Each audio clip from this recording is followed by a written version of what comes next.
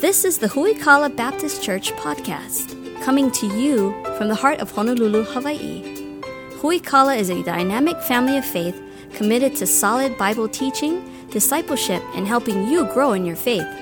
Grab your Bible and prepare to dig deep into the Word with Pastor Anthony King.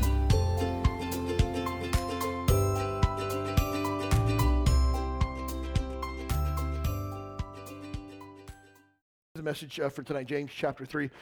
We're in a heavy passage of scripture right now. James chapter 3 deals with the power of the tongue and the words that we say, and how our words can either be life-giving or life-draining. Our words that we use can build someone up, or words that we use can tear people down.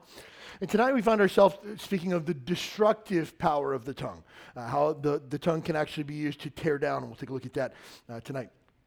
But also, one of the other things I wanted to mention too, we have notes for kids, sermon notes for kids, sheets that we have along with pens. And so if you have some kiddos with you that want to take notes, we have a special sermon notes for kids handout, if you would. For all the grown-ups that want handouts, use your phone. On your phone, you have the Huikala app. You can click on fill in notes. The fill in notes, even for the evening service, are available online now. Somebody asked me, are we going to get back to printing out Sunday morning notes? I'm still on the fence about that, and so it's really nice not to have to print stuff like that out. We stopped our bulletins during COVID when it first began, because at the time we thought that every piece of paper that you touch had to be put in sanitization and quarantine for 14 days, and so we stopped it at the beginning. But before that, some of you may or may not remember, we actually had a team of people on Saturdays that would just put together all of the bulletins, and it was a pretty intensive process. And so we're going to try to scale that back. But will we bring back printed notes or not? I'm not really sure. We'll see. But in the meantime, you can use your phone for that. And we get the sermon notes for kids, which I think is helpful to keep your kids engaged in church on Sunday night. And so hopefully that's helpful to them. James chapter number 3, we're continuing our series entitled Practical Christianity. And we're talking about the destructive potential of the tongue tonight. James chapter 3. Verse number 1, my brethren, be not many masters, knowing that we shall receive the greater condemnation, for in many things we offend all. If any man offend not in word, the same is perfect man, able to bridle the whole body. Behold, we put bits in the horses' mouths, that they may obey us and turn about their whole body. Behold, the ships also, which they be so great, and are driven by fierce winds, yet are turned about with a very small helm, whithersoever the governor listeth. Verse 5 through 8 is really where we're going to spend our time tonight. Even so, the tongue is a little member, and boasteth great things. Behold, how great a matter a little fire kindleth.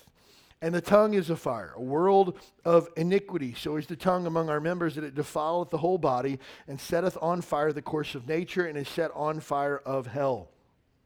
For every kind of beasts and birds and serpents of things in the sea is tamed, and has been tamed of mankind. But the tongue can no man tame. It is an unruly evil, full of deadly poison. That's a harsh way to describe our words that we use, but that's exactly what James tells us. We need to be really, really careful with that. And we took a look at how in verses 2 through 4 last week, or week before last, maybe it was last week, how we put bits in the mouth of a horse to turn it the direction that we want to go. Ships have a small rudder that determines the direction of the ship. So the words that we use kind of set the course for our life. Parents, married couples, you need to understand that the words that you use in your home set the direction for your home. That's really important. The way that we speak to one another sets the direction and the tone for our home. If you live in a home where people are always raising their voice at one another, using harsh language or harsh words, that sets the direction for your home. That sets the tone for your home. I grew up in a house that was, my mother yelled a lot. And so basically anything that happened whether I didn't clean up my room, or if something happened and somebody cut their leg off, it was the exact same reaction, screaming, loud volume. So Angela and I get married, and we have Thatcher, and Thatcher does something wrong. Man, what are you doing? She's like, what is wrong with you? Settle down. I was like, what? You scream when you get upset? And she was like, no, you don't. I didn't know that, because that was the type of house I was raised in. I thought that was normal. And so whatever happens in your home sets the course, sets the direction for your home, sets the direction for your life. If you're a person who's constantly using negative talk, you will become a negative person. And tonight we're taking a look at some of the ways that our tongue can get us. Getting into trouble makes it sound really simple and trite, or your word's going to get you into trouble. We're going to look at ways tonight that our tongue is sinful. That's really important to look at. It's estimated that the average American has about 30 different conversations on any given day. It's estimated that we spend 1/5 or 20% of our entire life talking. Isn't that crazy? It's funny sometimes if you watch on YouTube and things like that, things that people, funny things that newscasters say or politicians or people that are being interviewed on TV, it's funny to hear the things that they say. But I'm telling you, when you talk for a living and there's hours and hours of recordings of your speech, you're going to find that you say some pretty foolish things, some pretty funny things from time to time. And I found that out when I started pastoring. It's like, man, everything that I say is now recorded and held in the Internet Archive forever. And so if you were to go back and listen through the last 8 years of preaching here, there's probably going to be some crazy things that I've said from time to time. But that just happens. The average person has said if you recorded or wrote down everything that the average person said in a year, 12 months, that it would fill 66 books on a bookshelf, each book with 800 pages of fine print. The average American. And some of us know people who I think they wouldn't have 66, they probably have 600 books, right? But imagine that. The words that we say, just the sheer magnitude of the amount of things that we say in a given week. But the Bible compares our words to a fire. Our tongue that we use as a fire. And it says it only takes a little bitty fire to get things really raging out of control. The Great Chicago Fire was started when a cow kicked over a lantern. By the time the Chicago Fire was done, 17,450 homes had been destroyed. The entire downtown Chicago was totally gutted, and 250 people lost their life because a cow kicked over a lantern. And you say, wow, that's crazy. Not half as crazy as the words that you and I use can ruin someone's life and can ruin our own lives. And so when the Bible speaks of the tongue is a fire and that it can rage out of control, we need to set up and take notice of the way that our words can be destructive. Proverbs 16, verse number 27 says it this way: an ungodly man diggeth up evil, and in his lips there is a burning fire. A froward man soweth strife, and a whisperer separateth chief friends.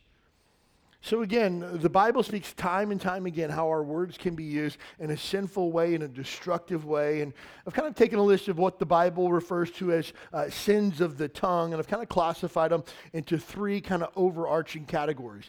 Now, you could probably create more categories out of these. You could probably find other sins of our words that we use to put in these this list that we have tonight. But this is just kind of a cursory list that we'll go through when we think about the destructive potential of the tongue. First of all, we use our words to hurt other people and to make them look bad. One of the ways we can use our words destructively is a way to cut other people down, to make people look poorly, to hurt people on purpose with our words, to say foolish things unintentionally sometimes that hurt people with our words. And the Bible speaks to several different types of sin. And I think there's probably no greater sin that's probably divided or ruined more churches when it comes to sins of the tongue as it is the sin of gossip. At Huikala Baptist Church, we have a zero tolerance policy on gossip. You just can't do it. If you're found engaged in gossip, you'll be asked to repent and make things right. And if you refuse, you'll be asked to leave. Simple as that. We're just not going to tolerate it. It's divisive. It's ugly. And the idea of gossip, each one of these sins I'm going to give you a definition for. And so if you're writing down some thoughts, you can put this in your notes. Gossip is idle talk which foolishly or maliciously spreads rumors or facts. It's interesting. Sometimes we think of gossip as maybe telling lies about somebody or something like that. We'll get into that. That's a different sin. But gossip is idle talk. And we're just sitting around, maybe having lunch, and say, hey, did you hear about so-and-so the other day? Man, don't say anything to anybody, but I heard that X, Y, Z happened. That's gossip. And the Bible's really clear in the book of Matthew. If you have a problem with somebody, Matthew chapter 18 says, you got a problem with somebody, you go to that person and deal with it. You don't talk about it with other people because it's divisive. And gossip is idle talk with another person with malicious intent. And unfortunately, many times in Christian circles, gossip gets shrouded in, quote, prayer requests. Oh, pray for you, if you would, for the XYZ family. They're struggling in their marriage right now. If you would pray for her, he's really mean and ugly to her. And pray for her. She's just been talking to a guy on the internet. So they could use a lot of prayer. That's not a prayer request. That's gossip. And that has no place in Jesus' church whatsoever. Hey, pray for so-and-so family. They're really going through a rough spot right now. They could use some prayer. Period. End of story. And what comes up next? Oh, really?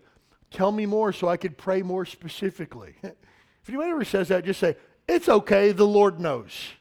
Just pray for him. Anytime someone comes to me with gossip or tries to engage me, and just know this, when people gossip, they generally throw out a few crumbs as bait to see if you'll bite. That's generally how gossip starts. Well, what did you think about that song they sang in church the other day? That's some bait right there. I didn't really care for it. I thought it was pretty lame. Yeah, I did too. I thought the exact same thing. It's crazy that you mentioned that. It's crazy that you mentioned that because I've been thinking about that all week. And they bait you by dropping little crumbs to see if you'll bite.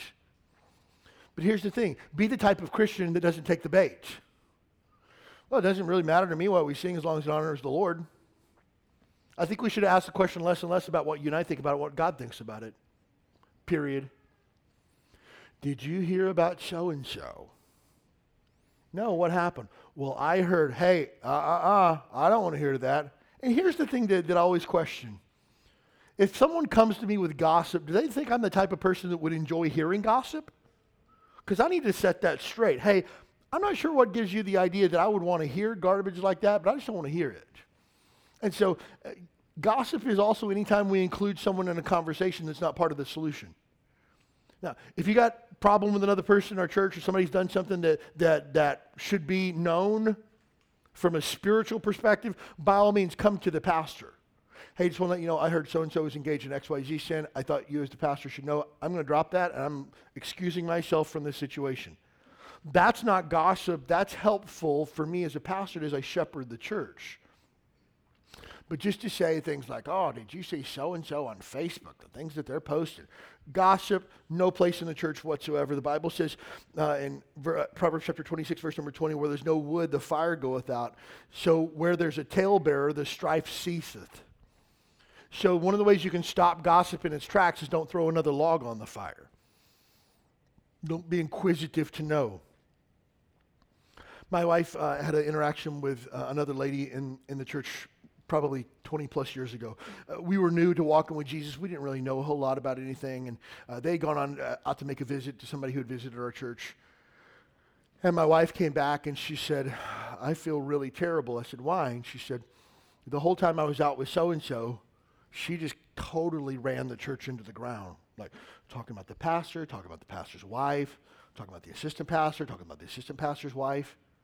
And I said, well, what did you do? And she goes, I just sat there and listened. I didn't know what to say. And I go, you can't be the person that just hears gossip. And she said, well, I didn't know what to do. And I said, here's what you do. You pull her to the side on Sunday at church and say, hey, can we go in here in this other room and talk for just a moment? I got something I need to share with you. And you tell her, hey, that was gossip and I don't want to be any part of it. And I'm sorry that I listened to that. I'm sorry that I gave you an audience for that. And she was like, oh, that's really uncomfortable. It's not as uncomfortable as it would be if this person splits the church over stuff like this. And so she said, okay. And so she did. She pulled this lady to the side and began to talk to her. The lady just began to bawl. She's like, I'm sorry. I shouldn't have done it. You're right. You know, there's some things in my life that aren't right, and I need to make it right with God and apologize profusely. Fast forward like 15 years later, She sends my wife a friend request on Facebook and sends her a message and says, "Thank you for pulling me to the side that night and telling me what I didn't want to hear." She said, "It changed my life." And I thought to myself, it just took one person saying, "I'm not hearing that, and you need to stop it," to change someone's life. Those were her words, not my wife's, to change her life. So gossip is one of those things that's so destructive. It doesn't have any place in the church whatsoever. The second type of sin that we see in the Bible, of the sins of the tongue, is backbiting. And this is malicious talk about someone who is absent. We generally in our vernacular have a different word for backbiting. We call it backstabbing. Kind of the same thing. And it's interesting, the etymology of the word backbiting is the idea of a dog who's trying to bite itself on the back. And I thought that was interesting because if you've ever seen a dog chase its own tail or try to bite itself, it's running around in circles constantly in futility. And when someone wants to bring slander on a person who's not there to defend themselves, I'm always one to say, "Hey, stop for just a second. If you feel that way, we should totally get this guy on the phone and put it on speakerphone and hash this out." "Well, I don't want to do that." Well, then you just don't need to talk about it any longer. You wouldn't say that to their face, but you would say it behind their back. And let me just tell you, backbiters are cowards. Because here's the thing. If I've got a problem with Joe, and I don't have the guts to go talk to Joe about it, but I'm going to go talk to Steve about it, that just says that I'm a coward. And so people that engage in backbiting or backstabbing, whatever you want to call it, it's a cowardly act that we use with our own tongue to cut down and hurt other people. And so it's fascinating to me. We live in a society today where people can say things on the internet with no ramifications whatsoever. And we've created a culture where anybody who signs up for a fake account on Instagram or a Gmail account or something like that can go and say whatever they want to say about anybody that they want to without repercussions. That's backbiting, and it's ugly, and you shouldn't do it.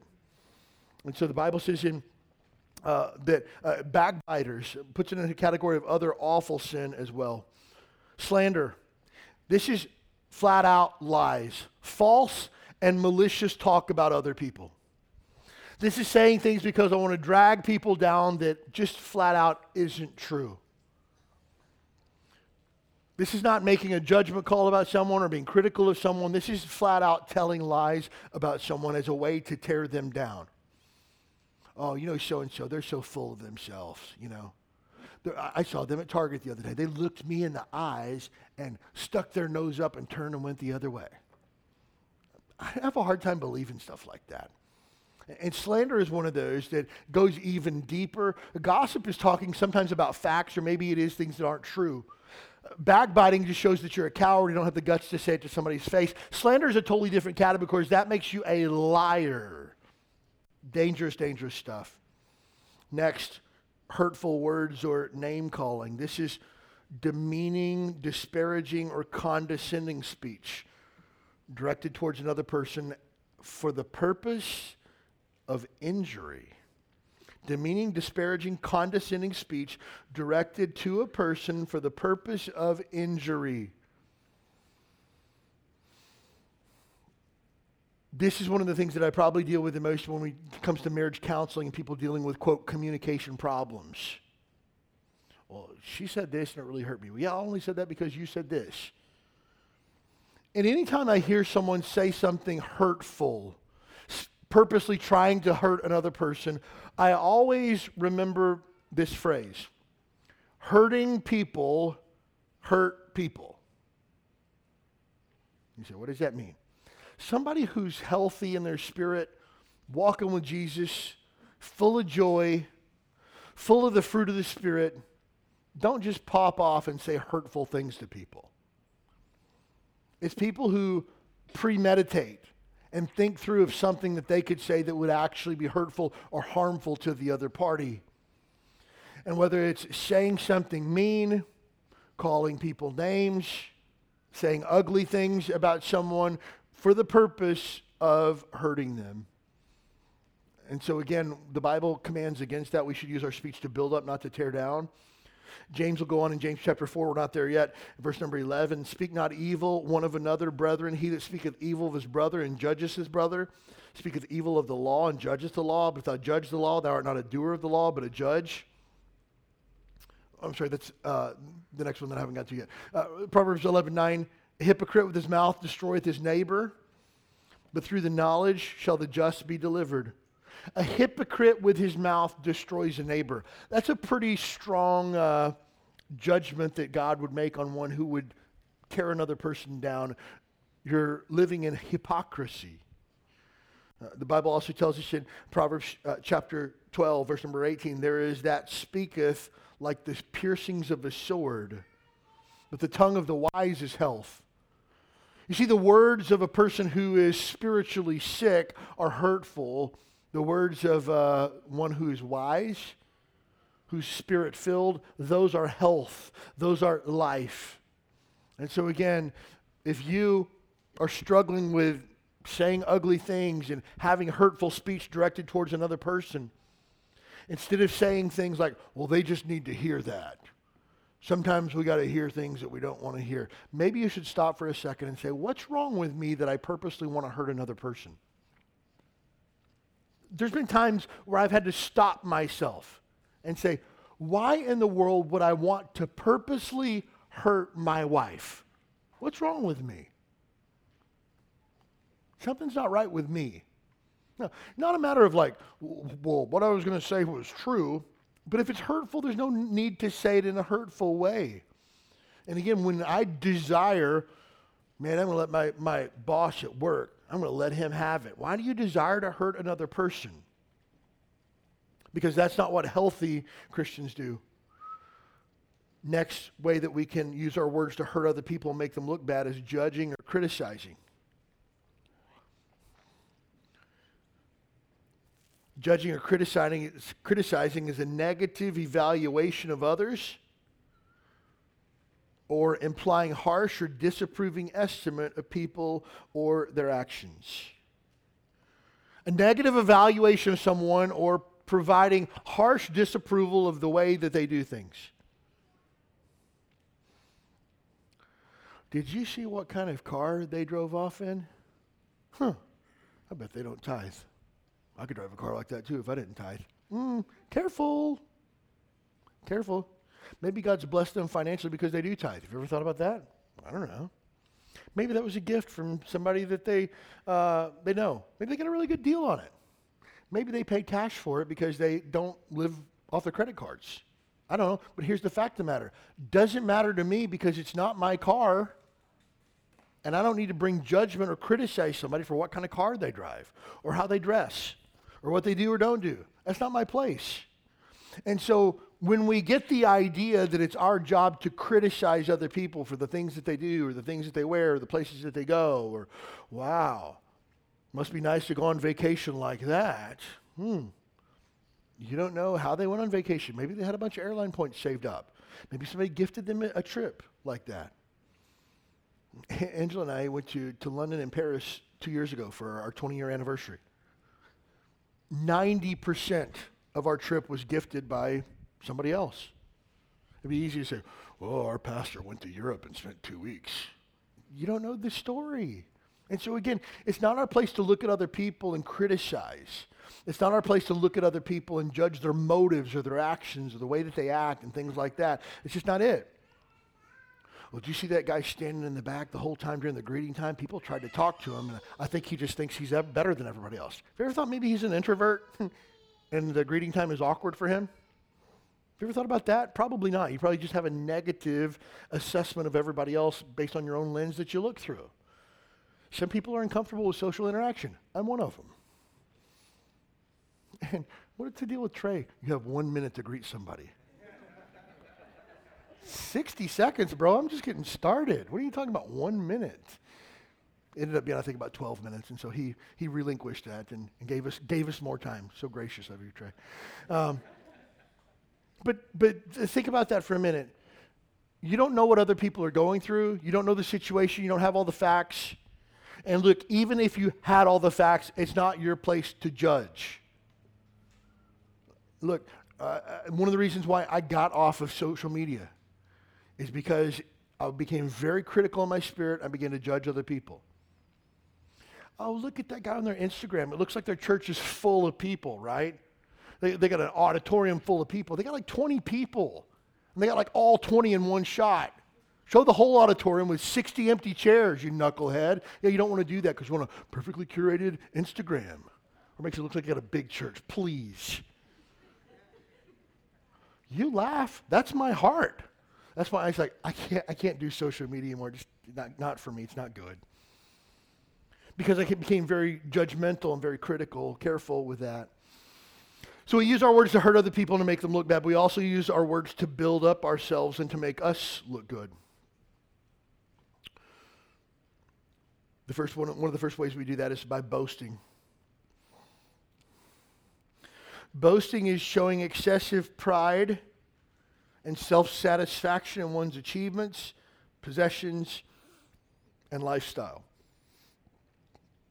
Showing excessive pride and self-satisfaction in one's achievement, possessions, and lifestyle. Boasting. Let me just tell you this. Nobody likes a bragger. Nobody.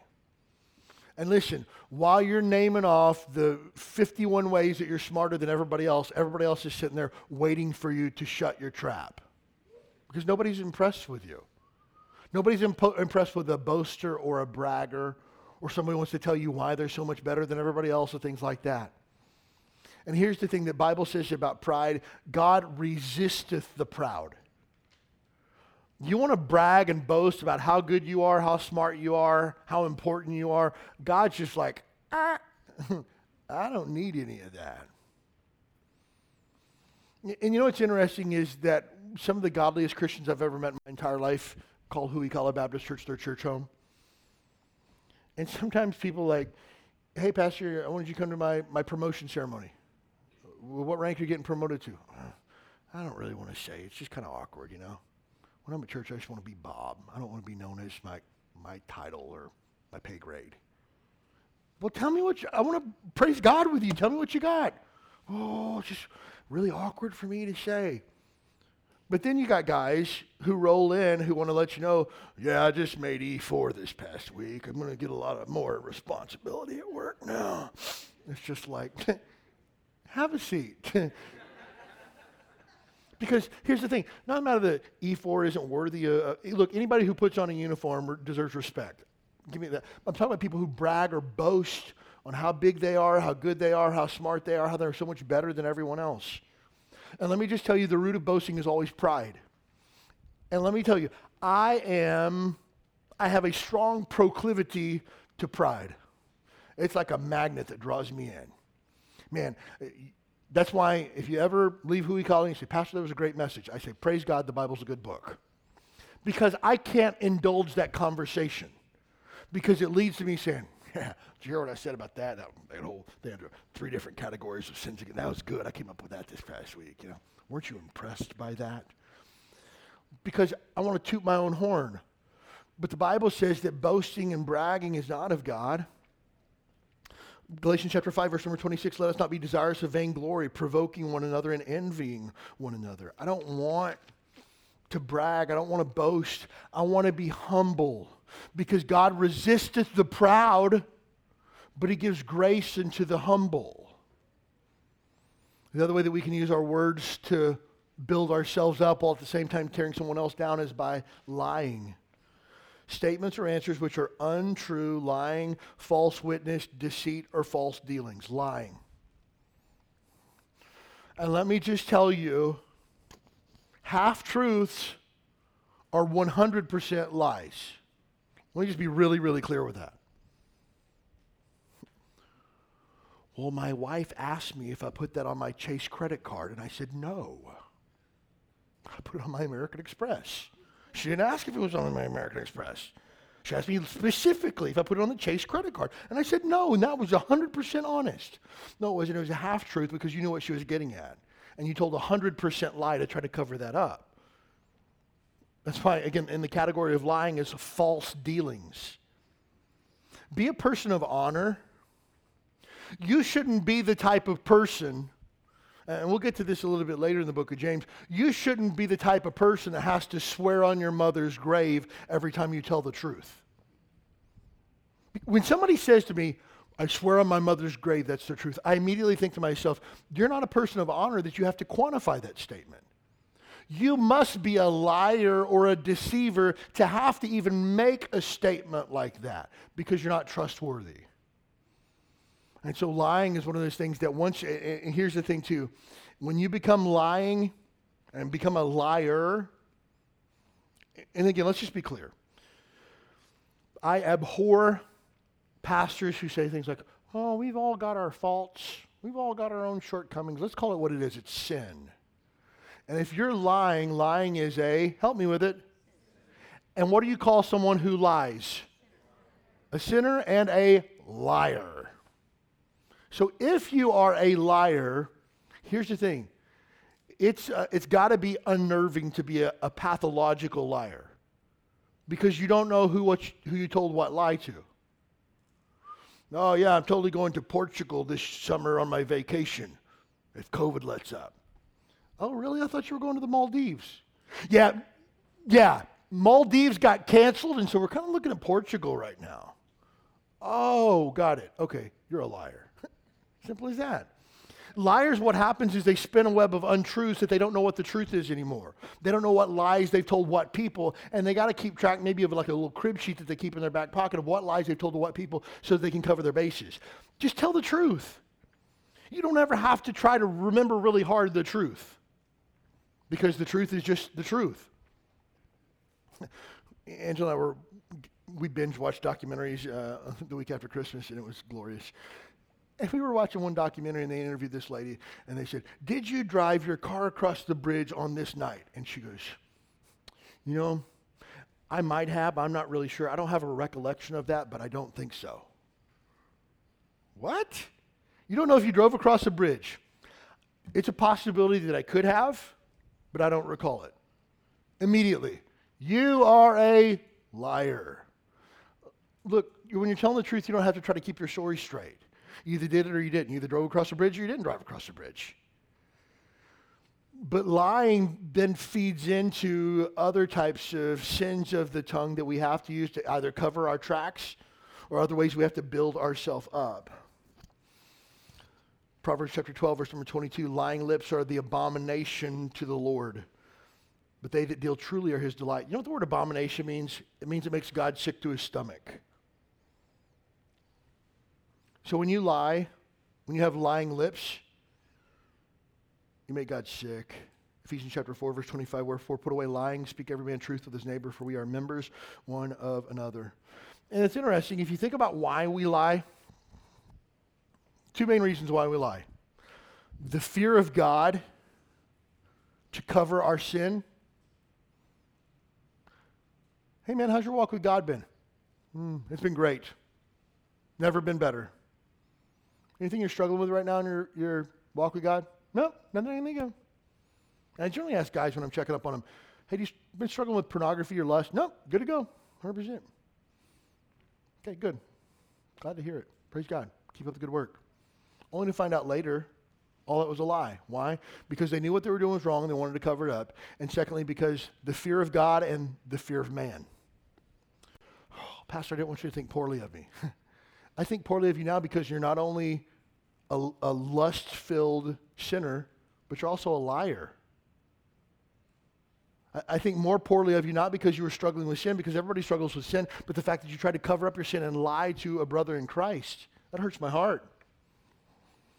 And so when we lie, it's a matter of a lack of a fear, appropriate fear of God, and it's a fear of man. I lied because I didn't want other people to think poorly of me. And let me just tell you this right now. You attend a church that is full of sinners who are in great need of God's grace, and there's nothing that you could confess to that we would be like, oh my soul, I didn't know you were struggling with that. Wow. Okay. Nothing. Just like, okay, let's talk about how we can fix it. I sat down with a couple one time. And she said, Pastor, I'm struggling with my wife sat down with. And I said, Pastor, I'm struggling with lustful thoughts. Okay, talk to me about that. Well, when I was a teenager, my parents prostituted me out for meth. Okay. let's talk about how to move forward. And you're like, did your mouth drop to the floor? No, because here's the thing. The depths of the depravity of the sin of man, it knows no bounds. So I'm not shocked by the fact that sinners sin. And if you're a child of God, you've been delivered from your sin, and if you're struggling against it, I want to help. And you got the opportunity to fix it once and for all. And just know this, one of the lies of the devil, because here's the thing, when you lie, think about this for a second. When you lie, you're never more like Satan.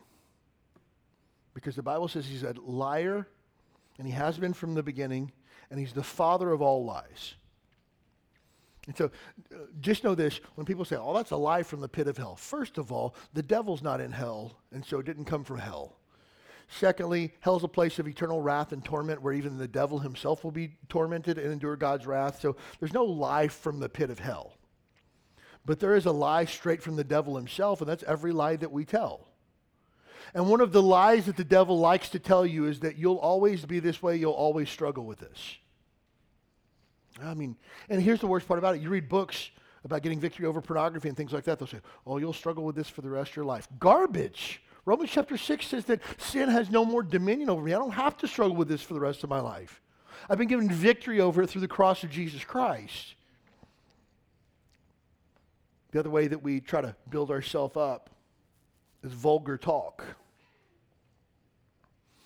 We'll get to it a little bit later in James when the Bible talks about blessings and cursings.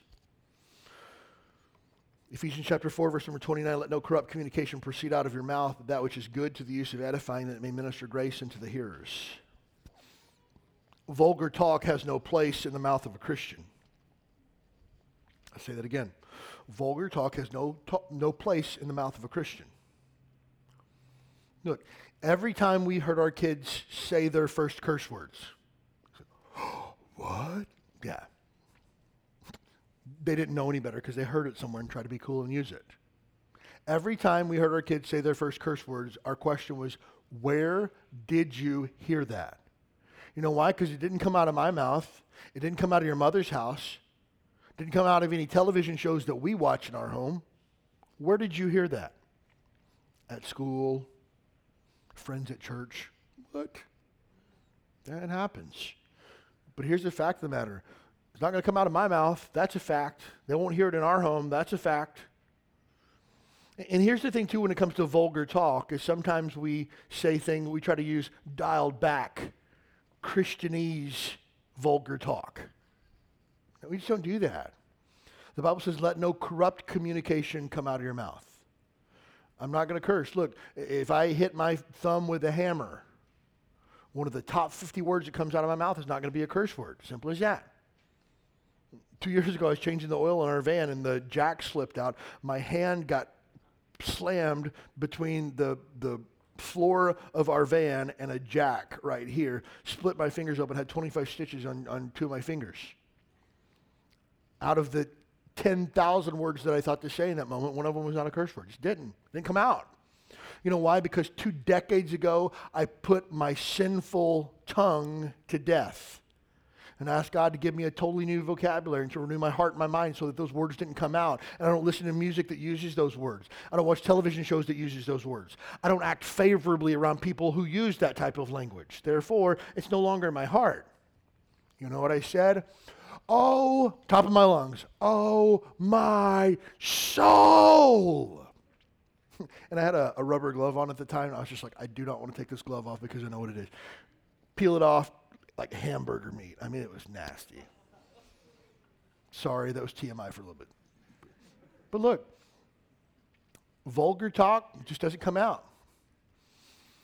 And here's the thing where vulgar talk leads to. Sometimes moderately inappropriate talk will lead way to inappropriate talk. Just know this, it's on a spectrum. There's a gateway where this goes through. You know, we talked about before when I was growing up, you know, Nancy Reagan did the DARE campaign to say no to drugs. You remember that if you're old like me. And they talked about how marijuana was a gateway drug. If you use marijuana, you later use cocaine, you use heroin and everything else. And let me just tell you, there's some truth to that. People can mock that as much as they want to, but let me just say this. This is a biblical thought. Once you no longer have boundaries in your life and you throw the gate open to everything, everything's permissible, everything. And so oftentimes when people get involved in inappropriate talk, there's generally a measure of like, I'm going to, again, throw out some breadcrumbs and throw out some bait to see how much I can get away with. And ladies that work with a guy say, hey, you look sharp. It looks like you've been working out. Oh, yeah, I have. One of my New Year's resolutions is to get down to 15% body fat. Been working out some. Yeah, your pants you were wearing the other day, they looked really good on you. And guess what? This is a gateway to inappropriate talk. We're not going there. I'm going to cut it off. Hey, you look like you've been working out. Yeah, that's what my wife tells me too.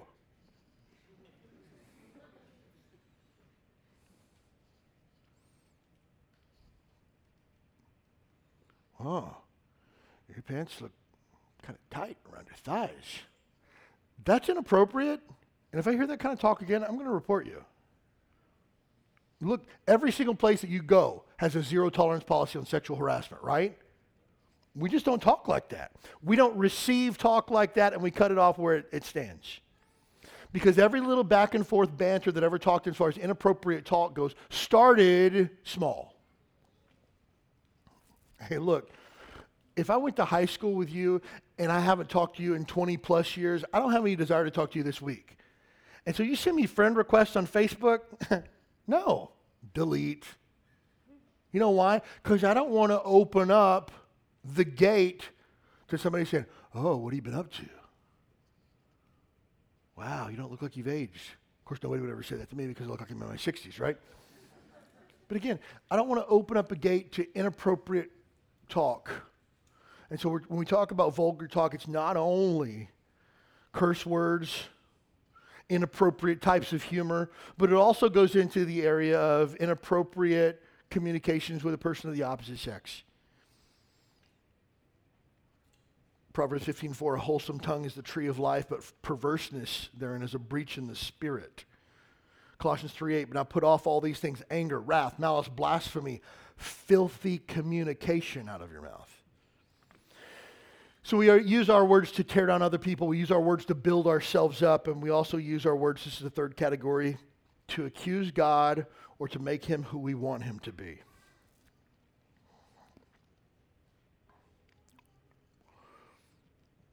One of the ways that we accuse God is through a complaining spirit. Again, this is one of those messages like I was talking about this morning. Like, you talk about the grace of God, the goodness of God, how Calvary covers it all. Amen, that's good, preacher. Come on, preach it. You start talking about gossip, slander, lying, filthy talk, and complaining. There's not a lot of amens and hanky waving that goes on in messages like that, right? You know why? Here's the thing. It's hard to hear this stuff. You know why? Because we're guilty of it. It's hard for me to preach a message like this as I think about all the words that I've used over the last 30 days. You say, Pastor, are there some of these things on this list you've done? Absolutely. I'm not perfect. Never have been, never will be. But I want to be better. And please understand this. I want to try to be really clear in the way that I say this. It's not hypocritical for me as a pastor to tell you what the Bible says and to say that I'm struggling with things because I'm a sinner. That's not hypocritical. It's hypocritical for me to get up and say that I'm somebody that I'm not. Some of you probably struggle with negative thoughts towards other people, but I personally don't, even though I know that I do. That's hypocritical. It's never hypocritical for any pastor to say, here's what the Bible says. We have a book that I gave out 2 years ago to our men at a men's conference, and it was a men's devotional about how to be a quality man. It talks about things like humility and words that we use and people we surround ourselves with, things like that.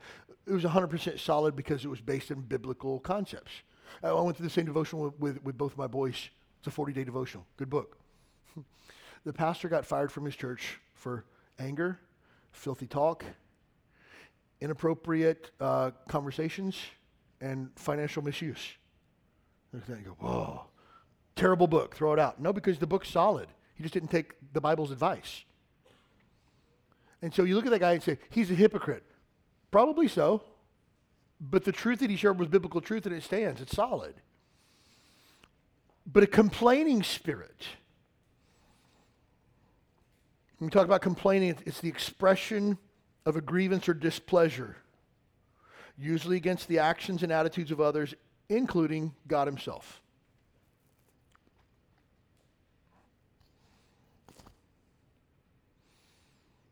I realize if you're taking notes, I forgot to give you the definition for vulgar talk. Here you go. Lacking sophistication or good taste, or explicit talk and inappropriate language. That's vulgar talk. So complaining, we're talking about the expression of grievance or displeasure against anyone, including God himself.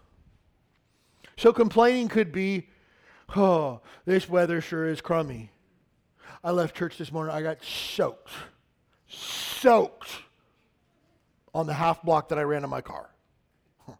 Unbelievable.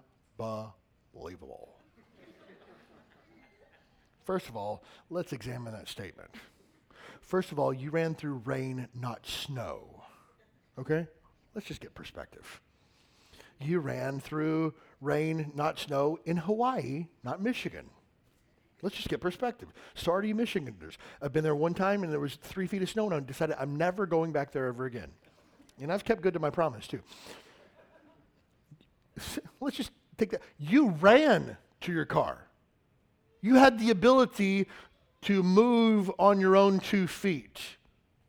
That's more than many people had. Secondly, you ran to what? Your car. You actually have transportation. Did you know the majority of people, if they want to go somewhere, you know what they do? They walk or they ride an animal. Think about that for a second. And we're going to complain about those things. Here's what Job says. Wherefore or why does a living man complain? You have breath in your lungs. Can you tell me again what you're complaining about? Because all the dead people in the cemetery would probably trade places with you right now. And again, we can find, I'm king of this, we can find anything in the world to complain about. As I walked into church tonight, I saw at least 6 different stains on the carpet. I'm just like, oh my soul, we got to shampoo the carpet this week. It is filthy. This pigsty of an auditorium, right? Look, I'm the king of that.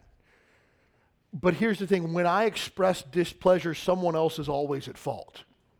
I very rarely complain about myself. Have you ever thought about that before? I am so hard on people. I think I should be a little bit easier. No, we always complain about other people. What's his problem? Why is he such a jerk? Man, what's he got in his craw?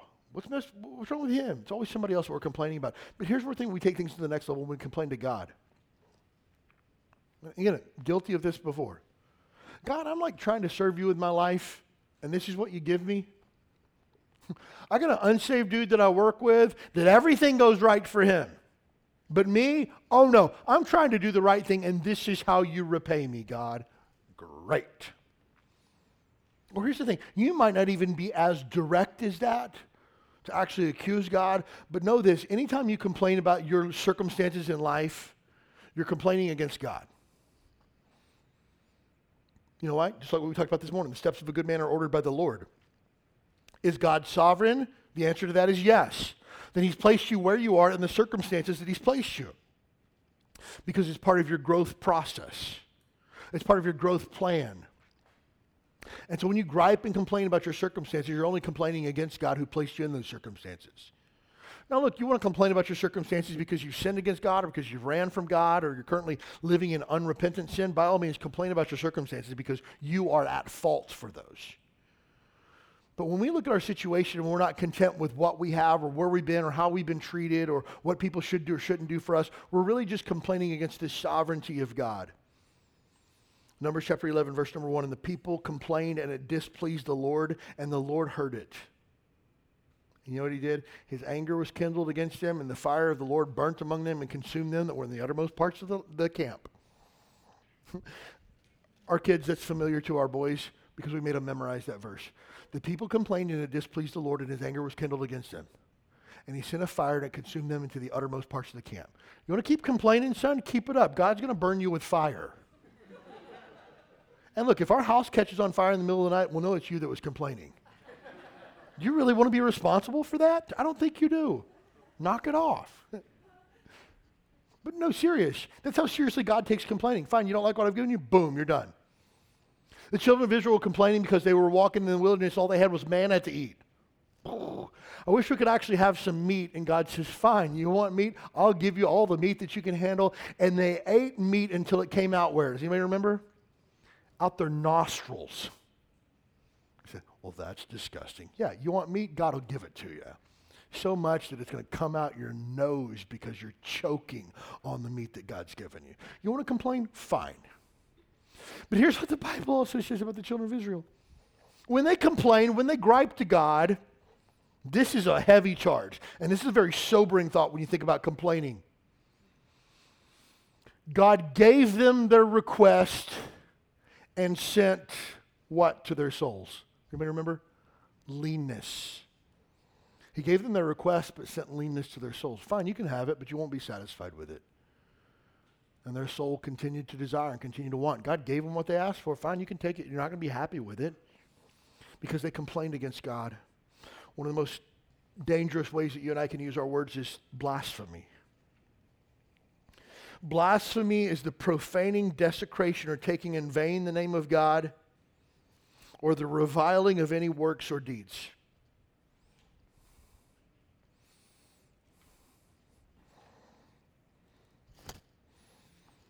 Again, profaning, desecration, taking the name of God in vain, or reviling any of his works or deeds. When you not use God's holy, precious name in conjunction with curse words, that's blasphemy. When you take God's name in vain and use phrases like, oh my, and put God's name in there, that's blasphemy. I'm going to take it one step further.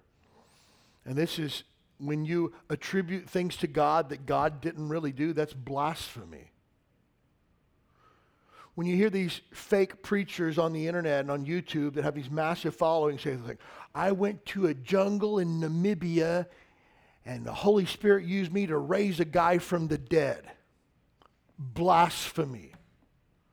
Show me the video. It's funny, it always happens in a jungle somewhere with no internet connection, right? It never happens at the Blaisdell, where we take a dead guy and wheel him on stage and he gets raised from the dead. It's blasphemy when we attribute things to the work of God that didn't really happen or that God isn't doing.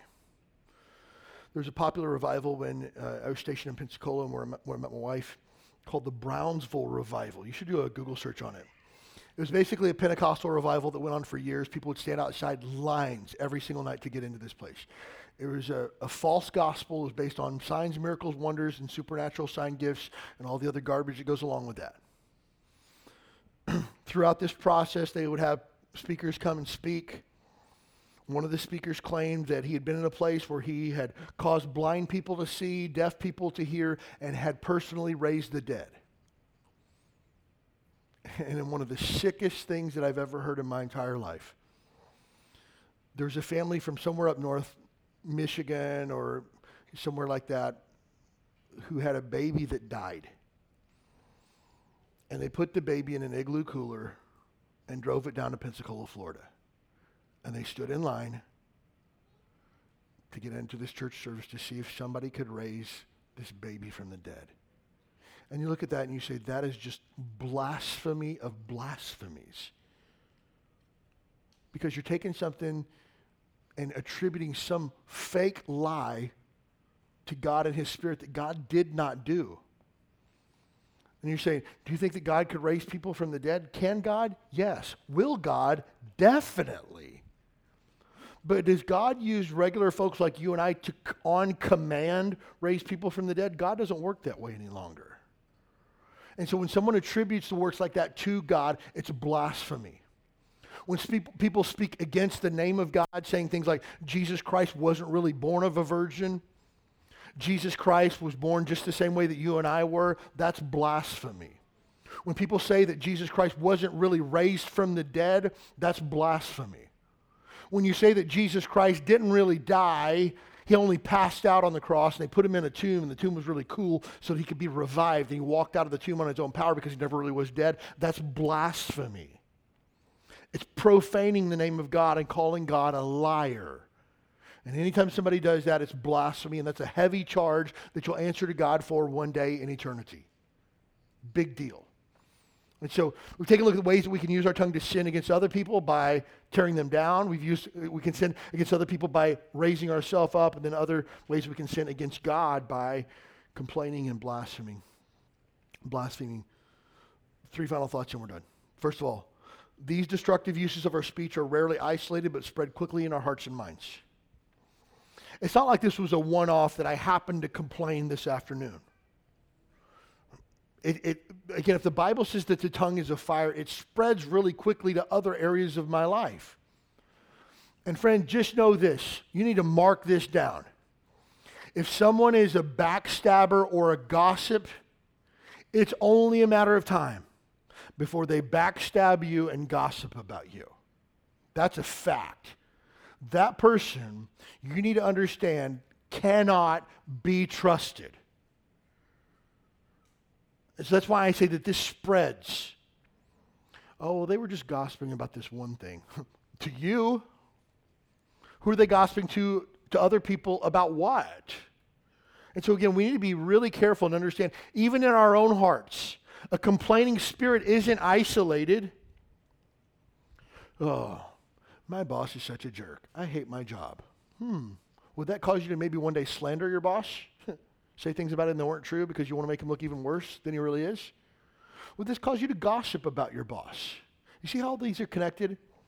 Would this cause you to boast and make lies about yourself that really aren't true and brag on yourself and what a terrible human being your boss is, to elevate you and to tear him down so that the disparity is a lot easier to notice? Because all these things are connected, because the destructive uses of our speech are used in damaging combination to bring quick destruction that's not easily contained. Look, lying is connected with slandering. Slandering is connected with gossip. Gossip is connected with backbiting, which is connected to complaining, which is connected to boasting. All of these things are connected. That's why, again, it's a damaging combination. When I joined the Navy, I had a friend who had the original PlayStation 1. And he got a copy of Tekken. And we sat every weekend and played Tekken for literally 8 to 10 hours a day, without fail, every single weekend. Dude got married, took his PlayStation with him to his house, called me over on the weekend. We played video games at his house while his wife watched. It was awesome. And here's the thing. To this day, I'll challenge anybody in this church to a game of Tekken. I just need to be Eddie or Jen. Those are my guys right there, right? I get those. I can take anybody. I'm just telling you. And I played with my boys, and I no lie, they were little at the time, but I beat them so badly that they cried. And my kids will play any game in the world with me except for Tekken. I play NBA 2K with Van, and he just absolutely drills me every single game, blows me out by 50 points. But all I got to say is, hey, let's play Tekken and see who wins. He shuts his mouth because he knows. So what does that have to do with anything? Here's the idea. In Tekken, my boys want to punch, kick. But you know where the power is found in Tekken? The combos, right? The back, X triangle, circle, double square, bam, that's where the power is found, right? Look, I'll lay you out with one kick. That's all it takes. Why? Because I know the combos. Here's the thing.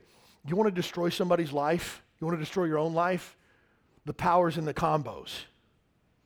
Because again, these are not isolated. Look, if somebody's a gossip, I only question what other areas of their life they're struggling in. And that's not being judgmental or critical. That's evaluating a situation before I give somebody too much information. And so again, we need to understand that our sins of our speech, they're connected in different ways. We've got to be really, really careful. And when we identify these sins in our own life, we need to step back and say, why am I doing that? Why did I go to work today and brag about all the stuff that I got for Christmas, or brag about how much money that I spent on this, or brag about this or that? Look, here's the crazy thing. I am so prone to pride that I usually have to tell my wife and kids, hey, don't tell anybody that I got this because I don't want it to be a big deal. Hey, don't say anything to anybody about what I got you for Christmas because I don't want people to blow it out of proportion and make it a big deal. Because I don't want to brag and I don't want to boast. Not because I've done anything sinful or because I've done anything wrong, because I just want to protect my own spirit against having a spirit of bragging. Because why do I do that? Frankly, you know why I brag and boast and am prone to pride? Confession is good for the soul. Because I'm really insecure. There you go, I said it. Why do you feel the need to brag and boast? Because likely you're insecure. And you know that on the inside you're about this big and you want to make yourself big and bad. It's the case for me at least. Why do you feel the need to constantly lie? Why can't you just tell the truth?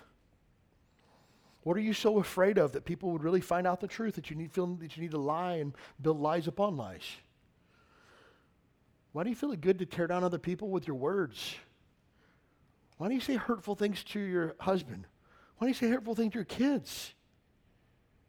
And for those of us that have kids, you need to understand some of the things you say to your kids, they'll never forget for the rest of their life. So be really careful with your words. When you say things like, well, you're not as smart as your brother, they'll remember that for the rest of their lives.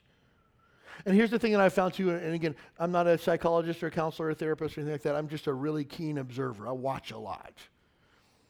One of the things that I've noticed is when you tell your kids something, they'll generally adopt that as their personality. Well, my mom says I'm the troublemaker of the family. My mom says I'm always the one that's always into things, and that becomes their identity. Maybe, you're not like your brother or your sister, and then you got labeled as the black sheep of the family. That automatically becomes your identity. Now you want to do everything you can to fit the role that you've been given. So be really, really careful of those words that you say. And why would you want to say things that hurt your kids? Why would you want to say things that hurt your coworkers? What's broken inside of you that you feel the need to let out your frustrations on the lady working the drive-thru at Panda Express? What's wrong with you? Well, it's just slow and they're always out of the string bean chicken by the time I make it at 15 minutes before they close. Why are you so entitled? Again, here's the thing. I got to wrap this up. Here's the thing. Nobody said amen. I'm really proud of you guys. I'll take a little bit longer. No, I'm just kidding. I'm wrapping this up, I promise you. This is a final thought. When we look at the Bible and you look at this list, you probably have thought in your mind of someone else that you know who fits into these different categories of sins of the tongue. The Bible was not written for you to judge other people's shortcomings. The Bible was meant to judge your own shortcomings. Tonight's message was not about, let me think about all the sins that my boss does. Let me think about all the sins that my wife does. Let me think about all the sins that my parents did to me. No. This is for you to examine your own heart. God, what in this list here am I guilty of? If my tongue is like a fire that burns out of control and destroys everything that it touches, man, what am I doing that's causing this? I just seen snippets on the news and a couple of pictures as I scrolled through my news feed. But the fire that took place this past week in Boulder, Colorado, like you look at that, it burned, I think, thousands of homes. It's like nothing, just totally destroyed. What happened? Fire. Fire doesn't care. Fire, here's the thing. Fire itself doesn't keep track of value. Fire just burns everything. It doesn't matter that this, T-shirt was given to you by your grandmother right before you died. Boom, burned. Doesn't matter if this is the only copy of your wedding photos. Boom, burned. And if the tongue is like a fire, doesn't care that this is a person who's committed to spending the rest of their life with you. Boom, burned. Doesn't matter if this is a life that God's entrusted you to raise up for his glory. Boom, burned. Doesn't matter if this is the person who signs your paycheck and has given you the ability to put food on your table. Boom, burned. Doesn't matter if this is a person who's going through difficult circumstances and really could just use a friend right now. Boom, burned. That's the power that our words have. And so we got to really put a lot of thought into the words that we speak. And for me, generally what I try to do, instead of thinking what I'm going to say, I have to generally dial myself back and restrain myself just to not say anything and be really thoughtful in the words that I choose. no lie, my wife will tell you, in times where we have disagreements in our marriage, you guys have disagreements? Yeah. Christians call them disagreements, not fights. Little side tip for you. We have disagreements in our marriage. Sometimes I'll tell her, hang on for just a second. I want to respond to what you said, but I don't have the words right now. Could you give me just a second? Because if I say what's off the top of my head, it's not going to be good, and it's going to burn. And I don't want to burn my wife. Sometimes I need you to give me just a second. I want to process through what you just said before I speak. Hey, I don't really have the words to communicate what I'm getting ready to say. Sometimes I'll even preface like, what I say is going to sound harsh and it might even be hurtful, but that's not my intention. I just don't know of a better way to frame what I'm getting ready to say. So I want to apologize in advance for the way that I say it, because I'm not saying it with a mean spirit or because I want to hurt you. But here is how I feel X. And you know what she says? I appreciate you saying that. It is hurtful, but I know your intention wasn't to hurt me.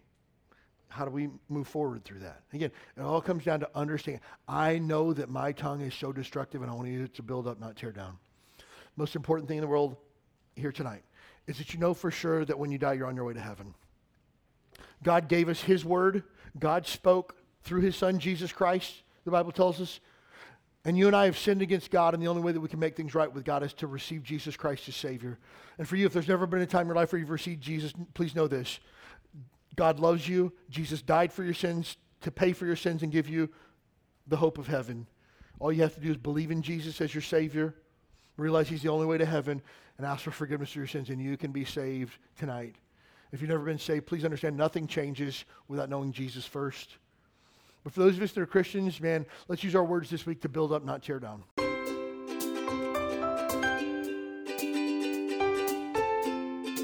Thanks for joining us for the Huikala Baptist Church podcast.